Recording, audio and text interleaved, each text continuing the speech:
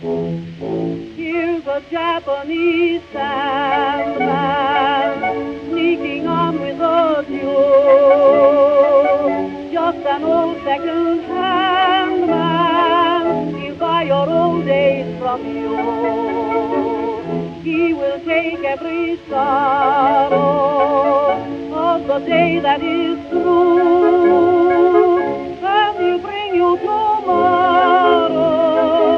just to start life anew. Hello and welcome to the Good Friends of Jackson Elias, an occasional podcast about Call of Cthulhu, horror films, and horror gaming in general. My name's Paul Fricker. I'm Scott Dorwood. And I'm Matt Sanderson. And this week our topic is the Call of Cthulhu 7th edition Quick Start Rules. That's the ENnie nominated. Is it, Call of Scott? Cthulhu, yes. Yeah, Quick Start Rules. What does this mean?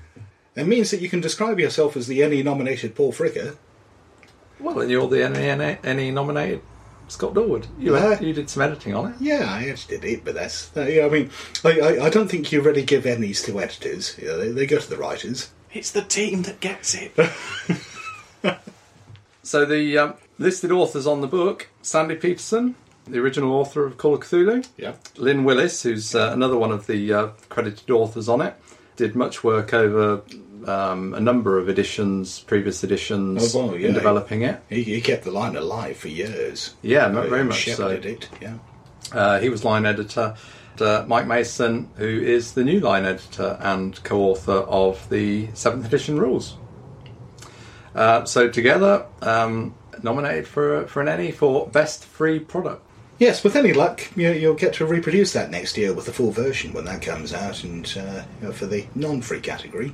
Well, it'll be interesting to see next year, because Chaosium will have a whole host of things out next year with any luck. There'll be Orient Express, there'll be the 7th edition rulebook, there'll be the Investigator's Handbook, there'll be Nameless Horrors, there'll be The Keeper's Screen, Ripples from Carcosa. Have I got Yes, the title right? that's out now. It's just, Yes, but it won't be out in time for the ENnies, Yes, which I believe the submission date is May for products for the ENnies. I think the PDF only went on the Chaosium website this week, Yes. as of time of recording.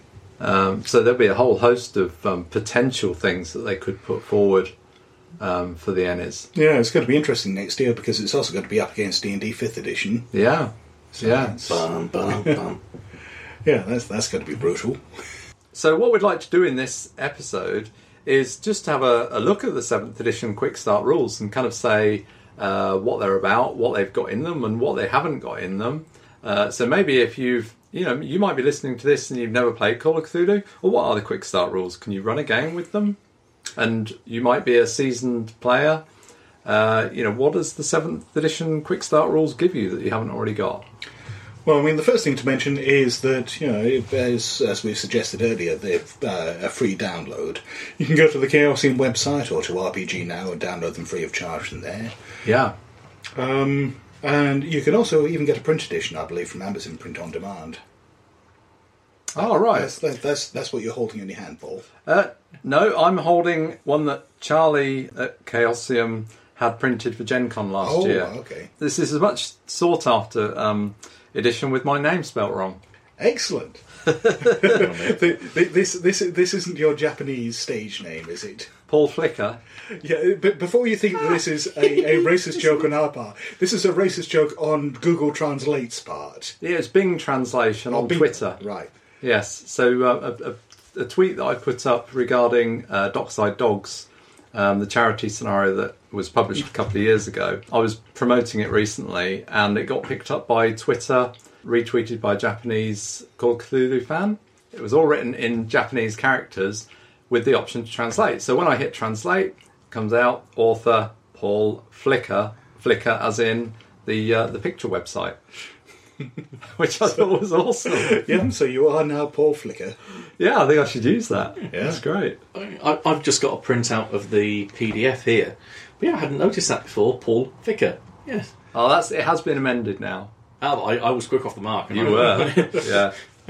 You have a much more valuable, rare PDF with spelling mistakes or additional spelling mistakes. Can I just say that those credits were added after the pass of the last section I did. So, shall we? I mean, it's a pretty slim volume. What I've got in my hands is about 40 pages. Mm-hmm. So it's got a lovely cover, though. I was really pleased with the cover of 3 characters entering the Antarctic tunnels, by the look of it, and encountering an elder thing in a kind of a blue monochrome, nice kind of watercolour-y painting. Yeah, it's fantastic. Yeah. Really nice. Oh, there's some good artwork throughout it. It's got a really nice clean layout as well. I would compliment the layout, which I think... Let me see, who did the layout? Was that Charlie and someone else? I thought it was Charlie. Yes, Charlie and Zachary T. Irwin are credited using the Cristoforo font created by Thomas Finney. He had a Kickstarter a year or two back to get the Cristoforo font kind of perfected, because there was a version of it, obviously, that Chaosium were using previously for the Call of Cthulhu books, but some of the characters in the fonts weren't quite right in some way that I don't quite appreciate. But he had a Kickstarter and really kind of created the font. Is it a historical font? I'm not quite... I don't know, but it's... I mean, for those of you who haven't encountered it before, it is the iconic Call of Cthulhu font. It's the one that the Call of Cthulhu logo is done in, though it's a slight variant that's got a slightly different C on it. And a different U as well. All right. He revived the whole thing...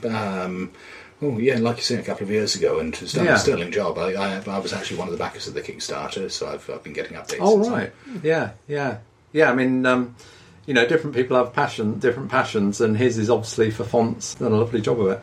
So within the book, we get an introduction to what Call of Cthulhu is. I mean, this product is very much aimed at people who have perhaps never role-played before, or certainly never played Call of Cthulhu before, and this is something they pick up and run a game. So I was very keen that it would speak to people who didn't know what role-playing was, because I think if you've never role-played, what's it all about? Yeah, I mean, it's an interesting thing that a lot of role-playing games these days are really aimed at existing role-players. Not very many of them really take into account the fact that someone might be picking this up as their first game. And I think, as sales have moved to almost exclusively, specialist shops and particularly online sales, that's actually probably depressingly accurate. That there are, it's not like it was when we were lads, Paul, when you could actually just wander into a toy store and see a copy of, say, Call of Cthulhu on the shelf there.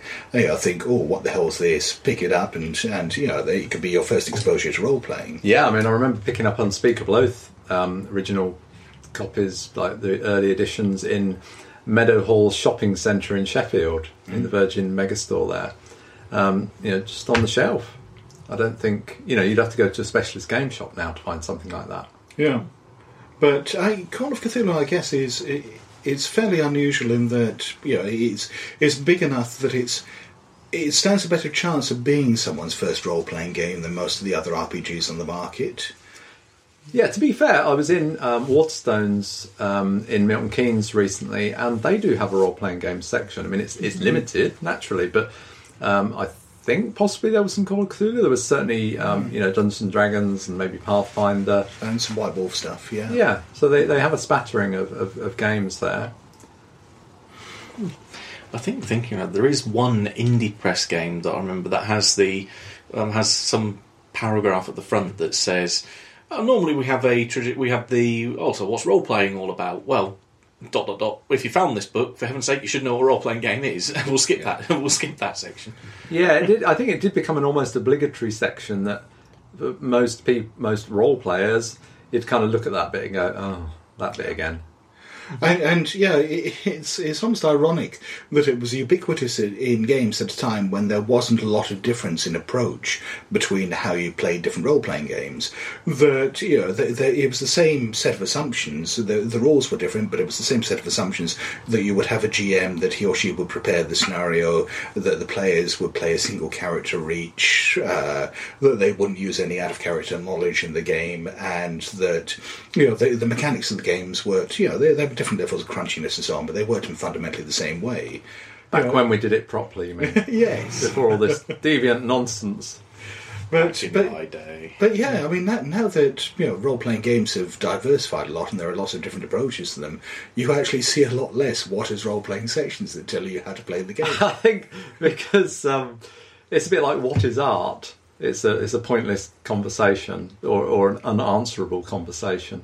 Yeah. What is role playing has become, people have taken to saying, well, that game, that's not role playing, and it's become a conversation that some people try to avoid, I think, because it's becoming a pointless debate, as in what is art and what isn't art, what is role playing and what isn't role playing. Yeah. I've always said, when people ask me what's a role-playing game, I said that's probably the hardest question to answer about the whole thing. Yeah. I can't remember who it was. It might have been John W. Campbell was asked to define what science fiction was. And the answer he came up with is, science fiction is what I read when I feel like reading science fiction. And I almost feel like it's the same thing with role-playing games. Yeah, a role-playing game is what I play when I feel like playing an RPG. It's a game in which you play a role. Done. Except sometimes it's not. Have to be picking me up, don't you? Yeah. And sometimes it might be a role-playing game when you play Monopoly. Yes. You kind of almost take on another character, and you can play it up. Everyone hates the banker. So basically what you're saying is your introduction to this is pointless. What else can I say? As is my whole life, but I struggle on. Oh. So we have a whole section called Never Played a Role-Playing Game Before, which endeavours to get across that concept of what it's about. I mean, Charlie Crank has a good way of kind of handling this when he was talking to publishers, just kind of giving them a spiel about it's a bit like a murder mystery, but one person's kind of the facilitator, if you like, and the other people are playing characters. As soon as you sort of say it's, a bit like D&D, and they're like, oh yeah. That's a kind of a quick way of saying it, but not necessarily the best way to say it. And as soon as you do that, anyone who's not a role player starts picturing you running around in cloaks, speaking in funny accents, and yes, because plenty of people don't really know what D&D is about. Yeah. So, where does it go from there after the introduction? We have an overview of the game, talking about the themes of the game, what you need to play the game, dice, pencils, and so on. One thing that has been on my mind a bit because of going through the proofs recently for the upcoming Investigator's Handbook is the fact that you do have to explain all these funny shaped dice to people who've never played the game before. Explain it's just little things like how percentiles work, because certainly you and I, Paul, have been doing this for 30 years, and you've been doing it for almost as long. Yes, since he was in the womb. Yes. You were born knowing about percentile dice, Matt. Well, my father's a physicist, so it kind of... But it's about 15 years for me. Yeah. So, I mean, you kind of forget that you had to learn all these things once upon a time and had to learn what notations like 2d6 means. There is a lot of jargon, which, we tried to cut through, but it's kind of inevitable that it'll be there. Well, particularly if you want to make sure that people can use other published material that don't explain what these things are. It then goes on to a section on creating an investigator. Now, this is a condensed version of the full rule set. So we had to present something here which allowed you to create a character, A, fairly quickly, and B, concisely.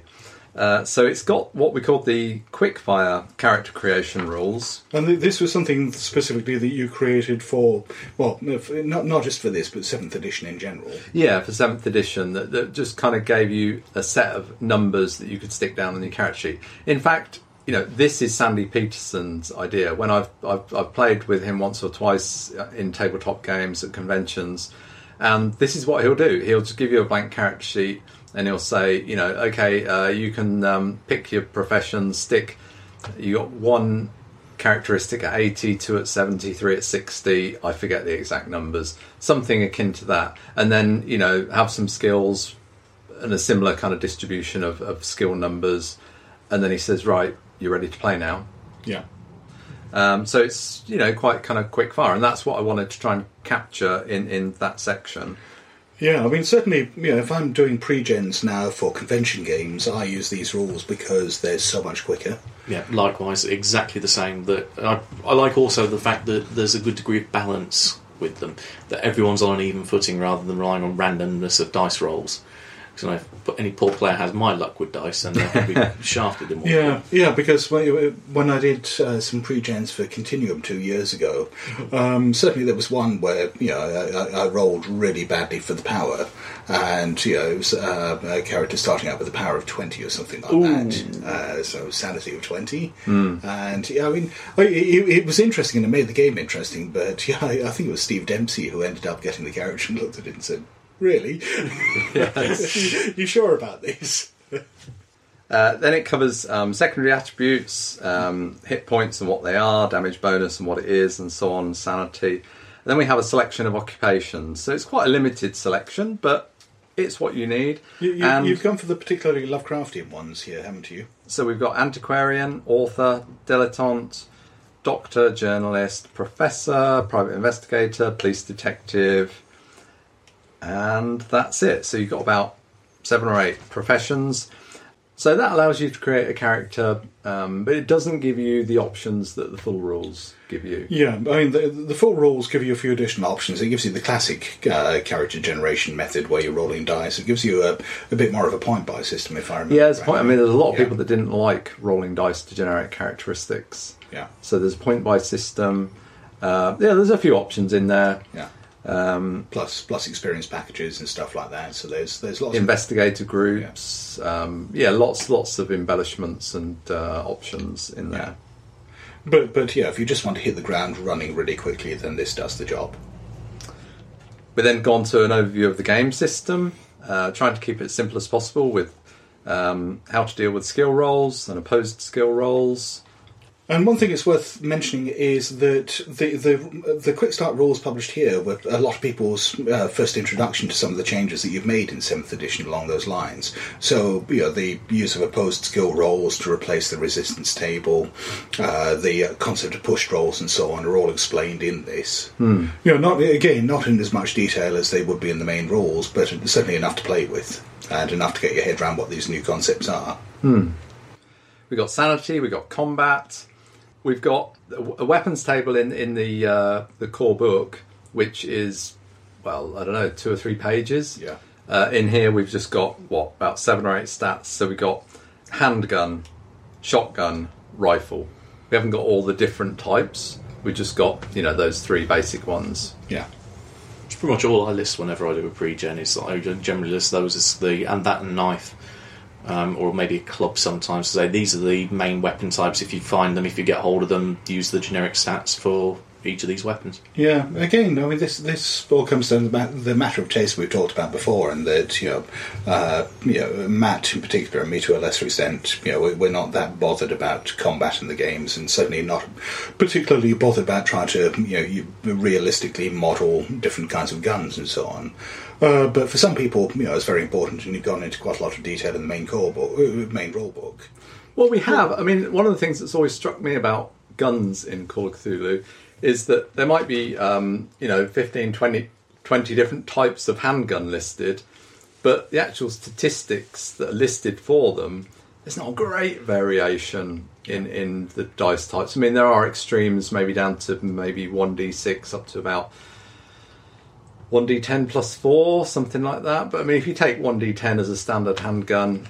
But I mean, the thing is that as I said, these are important to some people. Some people, find that this is an essential part of their enjoyment of the game. Yeah. And they're not going to find that in the Quick Start rules. But that's not really what the Quick Start rules are for. No. But if you do want to see tables and tables of different gun types, then the core rulebook will do that. Or get yourself some Delta Green. Yeah. They excel at that.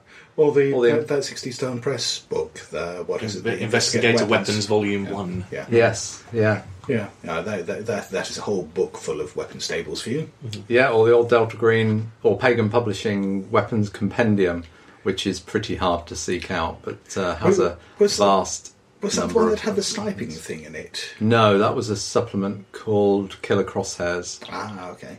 That was another Pagan Publishing product from years gone by, which was marvellous. That's one of the transparencies you overlay, isn't it? Yeah, that's a lot of fun. But anyway, that's not in here. Then we get a bit about hit points, wounds and healing. a table called Other Forms of Damage, which is in the core book, which is something we came up with for 7th edition, which basically allows the keeper to kind of think, well, this given incident, you know, that is very unusual or generic or whatever it is. Somebody getting hit by a car, somebody falling down the stairs, jumping out of a 2nd-story window. That it allows them to sort of think, well, how much damage? What's the likely kind of damage of that? You know, would somebody like to break their leg? Is it likely to kill them? And then they can cross-reference that on the chart. And it kind of gives them a guide to the amount of damage to deliver. Yeah. So it's a very kind of one-size-fits-all table that hopefully kind of fits most incidents that might happen in the game. Yeah, and I think it covers that very specific Call of Cthulhu requirement of being simple enough that it doesn't interrupt play at all, but being versatile enough that it covers a lot of eventualities. Yeah, I've certainly used the falling damage rules in there before. We then get Sandy Peterson's classic scenario, The Haunting. Yes, which is almost everyone's first Call of Cthulhu scenario. I mean, yeah. Wasn't mine. And I've not played it. I ran it once recently for my kids. Actually, you know something? I'm not sure I've ever run it. But yes, apart from that, it's everyone's first Call of Cthulhu. Apparently we're outliers, but if you go to yogg-sothos.com or anywhere on the internet where Call of Cthulhu players gather and you talk about Call of Cthulhu... They all nod their heads sagely and go, The Haunting. Whereas you, listener, you're sat there shaking your head saying, the what? It's been in every edition of the Call of Cthulhu rulebook until 7th edition. It's been in the Quick Start rules, not just for 7th edition, but the previous ones.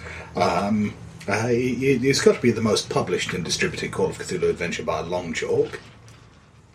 So this one's got some additional advice in there for very much aimed at a starting keeper that's never run a game before or never run Call of Cthulhu before, reminding them of how to apply rules in certain situations, trying to give them some inspiration for how to improvise around events that might take place in the game and how to play non-player characters. And I think that's fantastic because, if you're a first-time GM, again, going back to the idea that Call of Cthulhu is unusual in that even in this day and age it may be someone's first role-playing game, then, putting those training wheels on for a first-time keeper, I think, is an absolute godsend. Mm-hmm.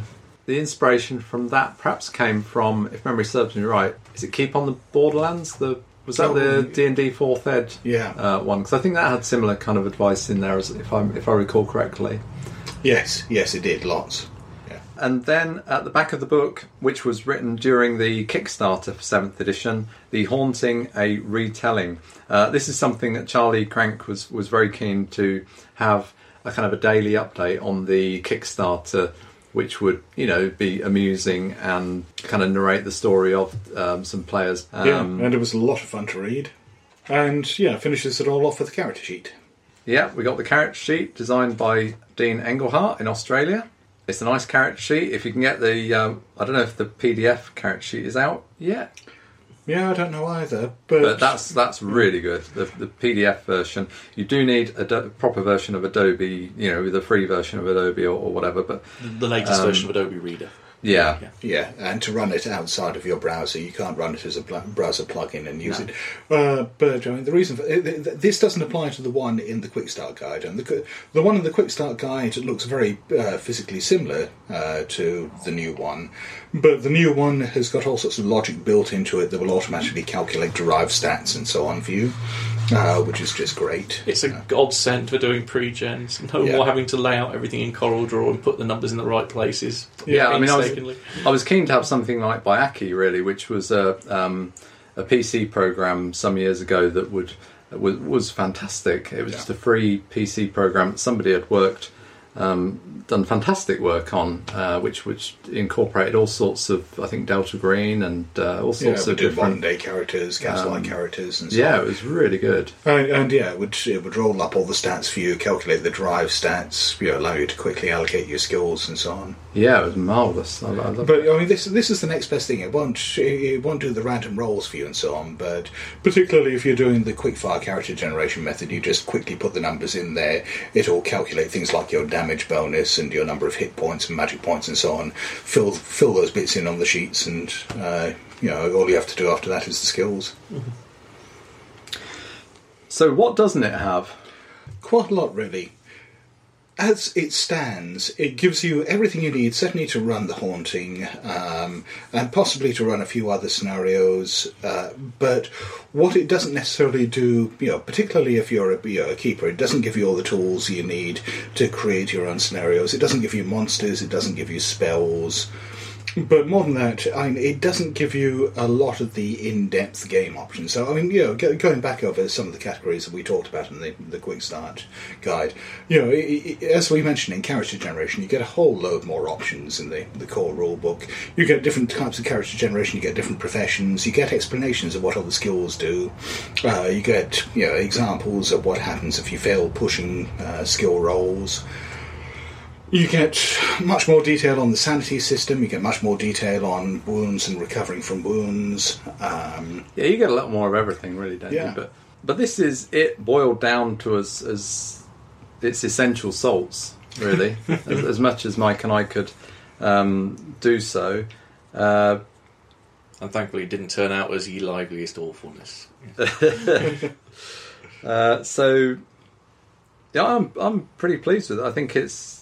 If you hadn't have played Call of Cthulhu before, I think you could pick this up and sit down with it. I'd be interested to hear from people that have, actually. Well, I mean, that's the thing. You can really, do... apparently you can run a campaign with this quite happily.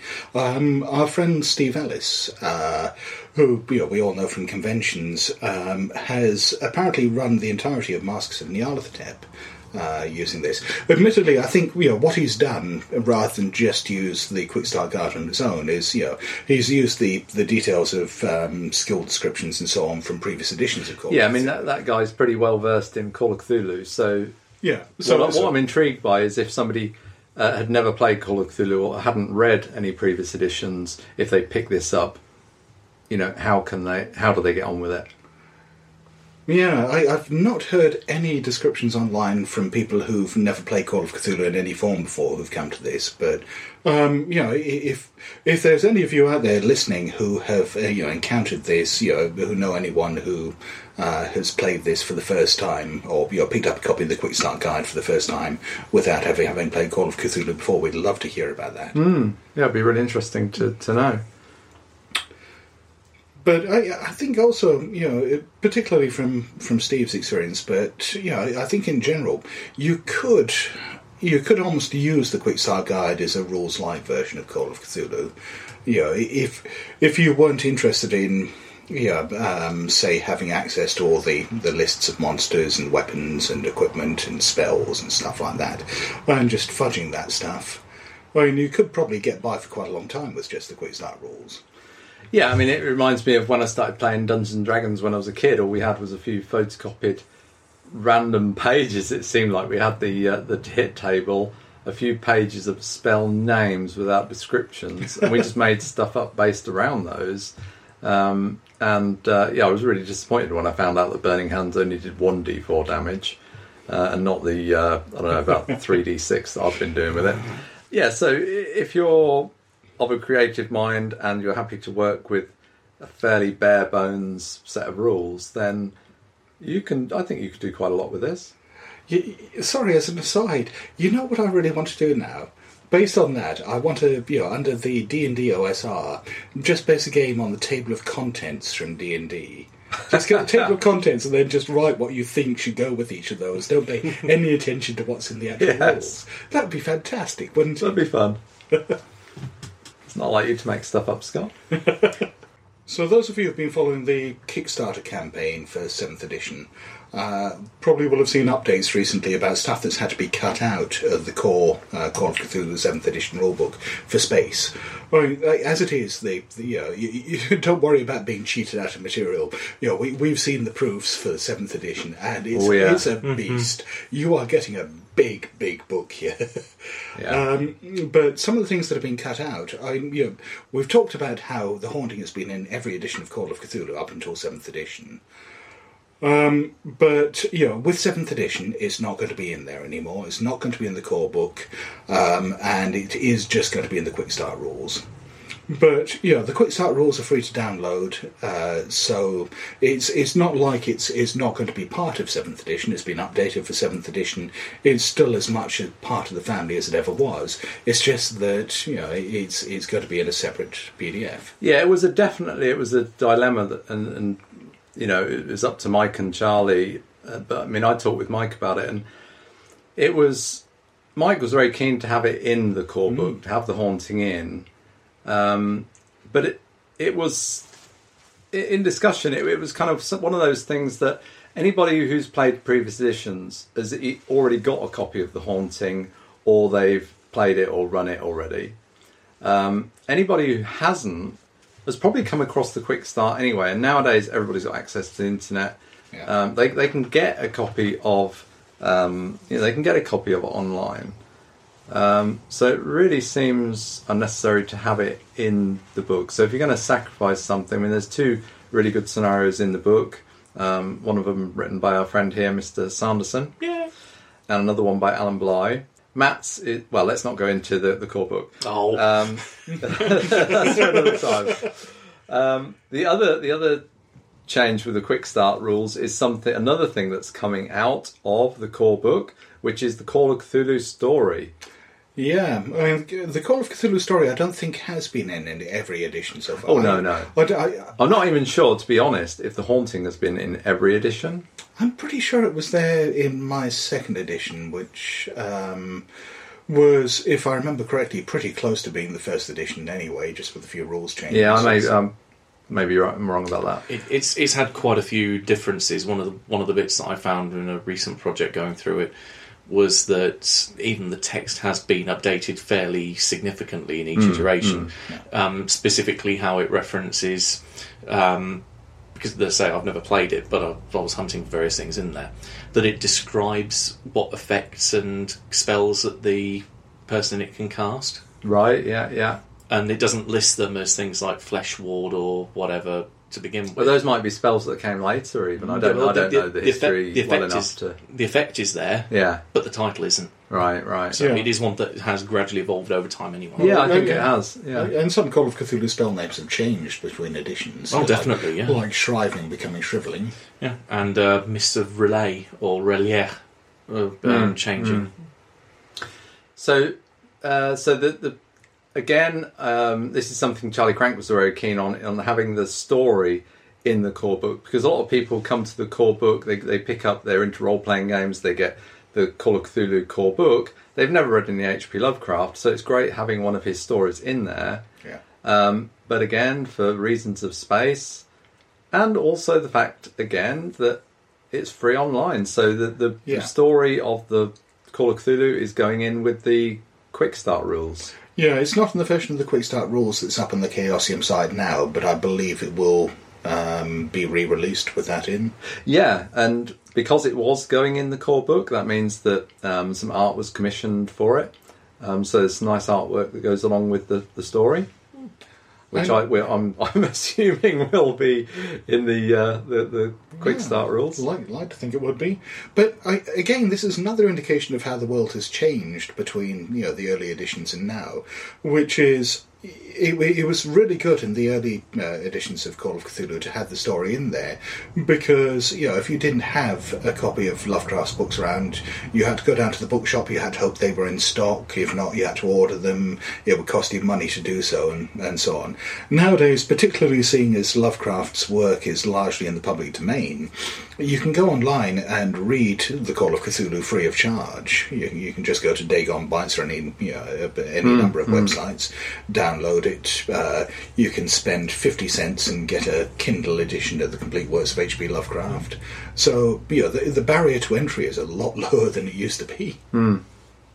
So Matt, you've been to Gen Con. Yes. Can you tell us a bit about what the Ennies actually are? It's usually held about evening on the Friday, I think, or Friday or the Saturday. But I'm usually in game at the time. I always forget when it's on, or I think, well, I've gone to the convention, I want to play games. Yeah, so they have what is it? The submissions have to be in by May, I think. So if you've got a product that you want to put in for a category, you can put it in by May. Then it comes out in July for the nominees. There's voting at the end of July, and then the award ceremony is held at Gen Con in August in Indianapolis. And there's 5 nominees for each category, and there's must be, I don't know, best part of 20 categories. There's a lot For of artwork, for best podcast. Best podcast. hint, hint. Because let's face it, there isn't anyone out there who can match us for sheer fucking professionalism. So, Quick Start rules are in for best free product. Yes. I would say what the other ones we're up against are, but it escapes me now. I didn't write it down. Going back to the professionalism bit, we should have done some research. Yeah. on that. There is a pinnacle one up there for Savage Worlds. It is on blasphemoustomes.com. I put up a blog entry about the Quick Start rules, any nomination, and I mentioned the other nominees there. Yeah, I think, basically the winner gets a certificate and a medal. Do they get a medal? Mm-hmm. Yeah. I remember Pedro won for Mythic Iceland. There's lots of different categories. And when you vote, you don't have to vote for everything. You can kind of just pick your categories and not even have to vote for all of the things in that category. Well, we've managed to talk about the Quick Start rules for probably longer than would take to read them, so let's just shut up now. So you're thinking everyone reads a hell of a lot quicker than I do. I'd be sat there reading it for weeks. It's a good job you haven't got your hands on the Necronomicon. It really is a good job. That'd be like the monks illuminating the Bible. These are the lifetime's work. Yeah. So, shall we wrap up here then? Indeed, yeah. You can find us on social media. So we are the Good Friends of Jackson Elias on Facebook, Good Friends of Jackson Elias on G+, the Good Friends of JE, because Twitter has to be awkward, on Twitter. We have YouTube as well, don't we? Yes, we do. With the Good Friends of Jackson Elias. Mm-hmm.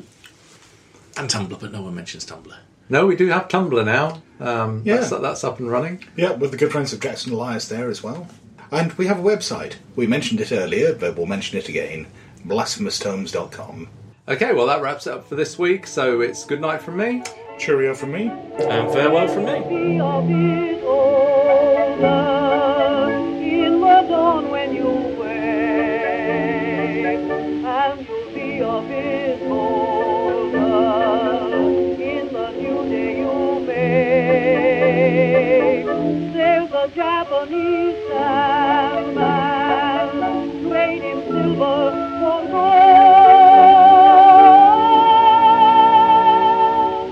Just an old second-hand man, trading new days for old.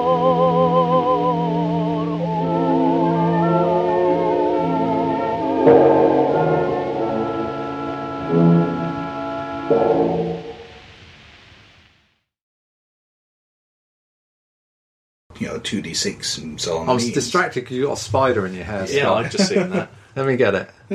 It's all right. At least all the flies that are living in there.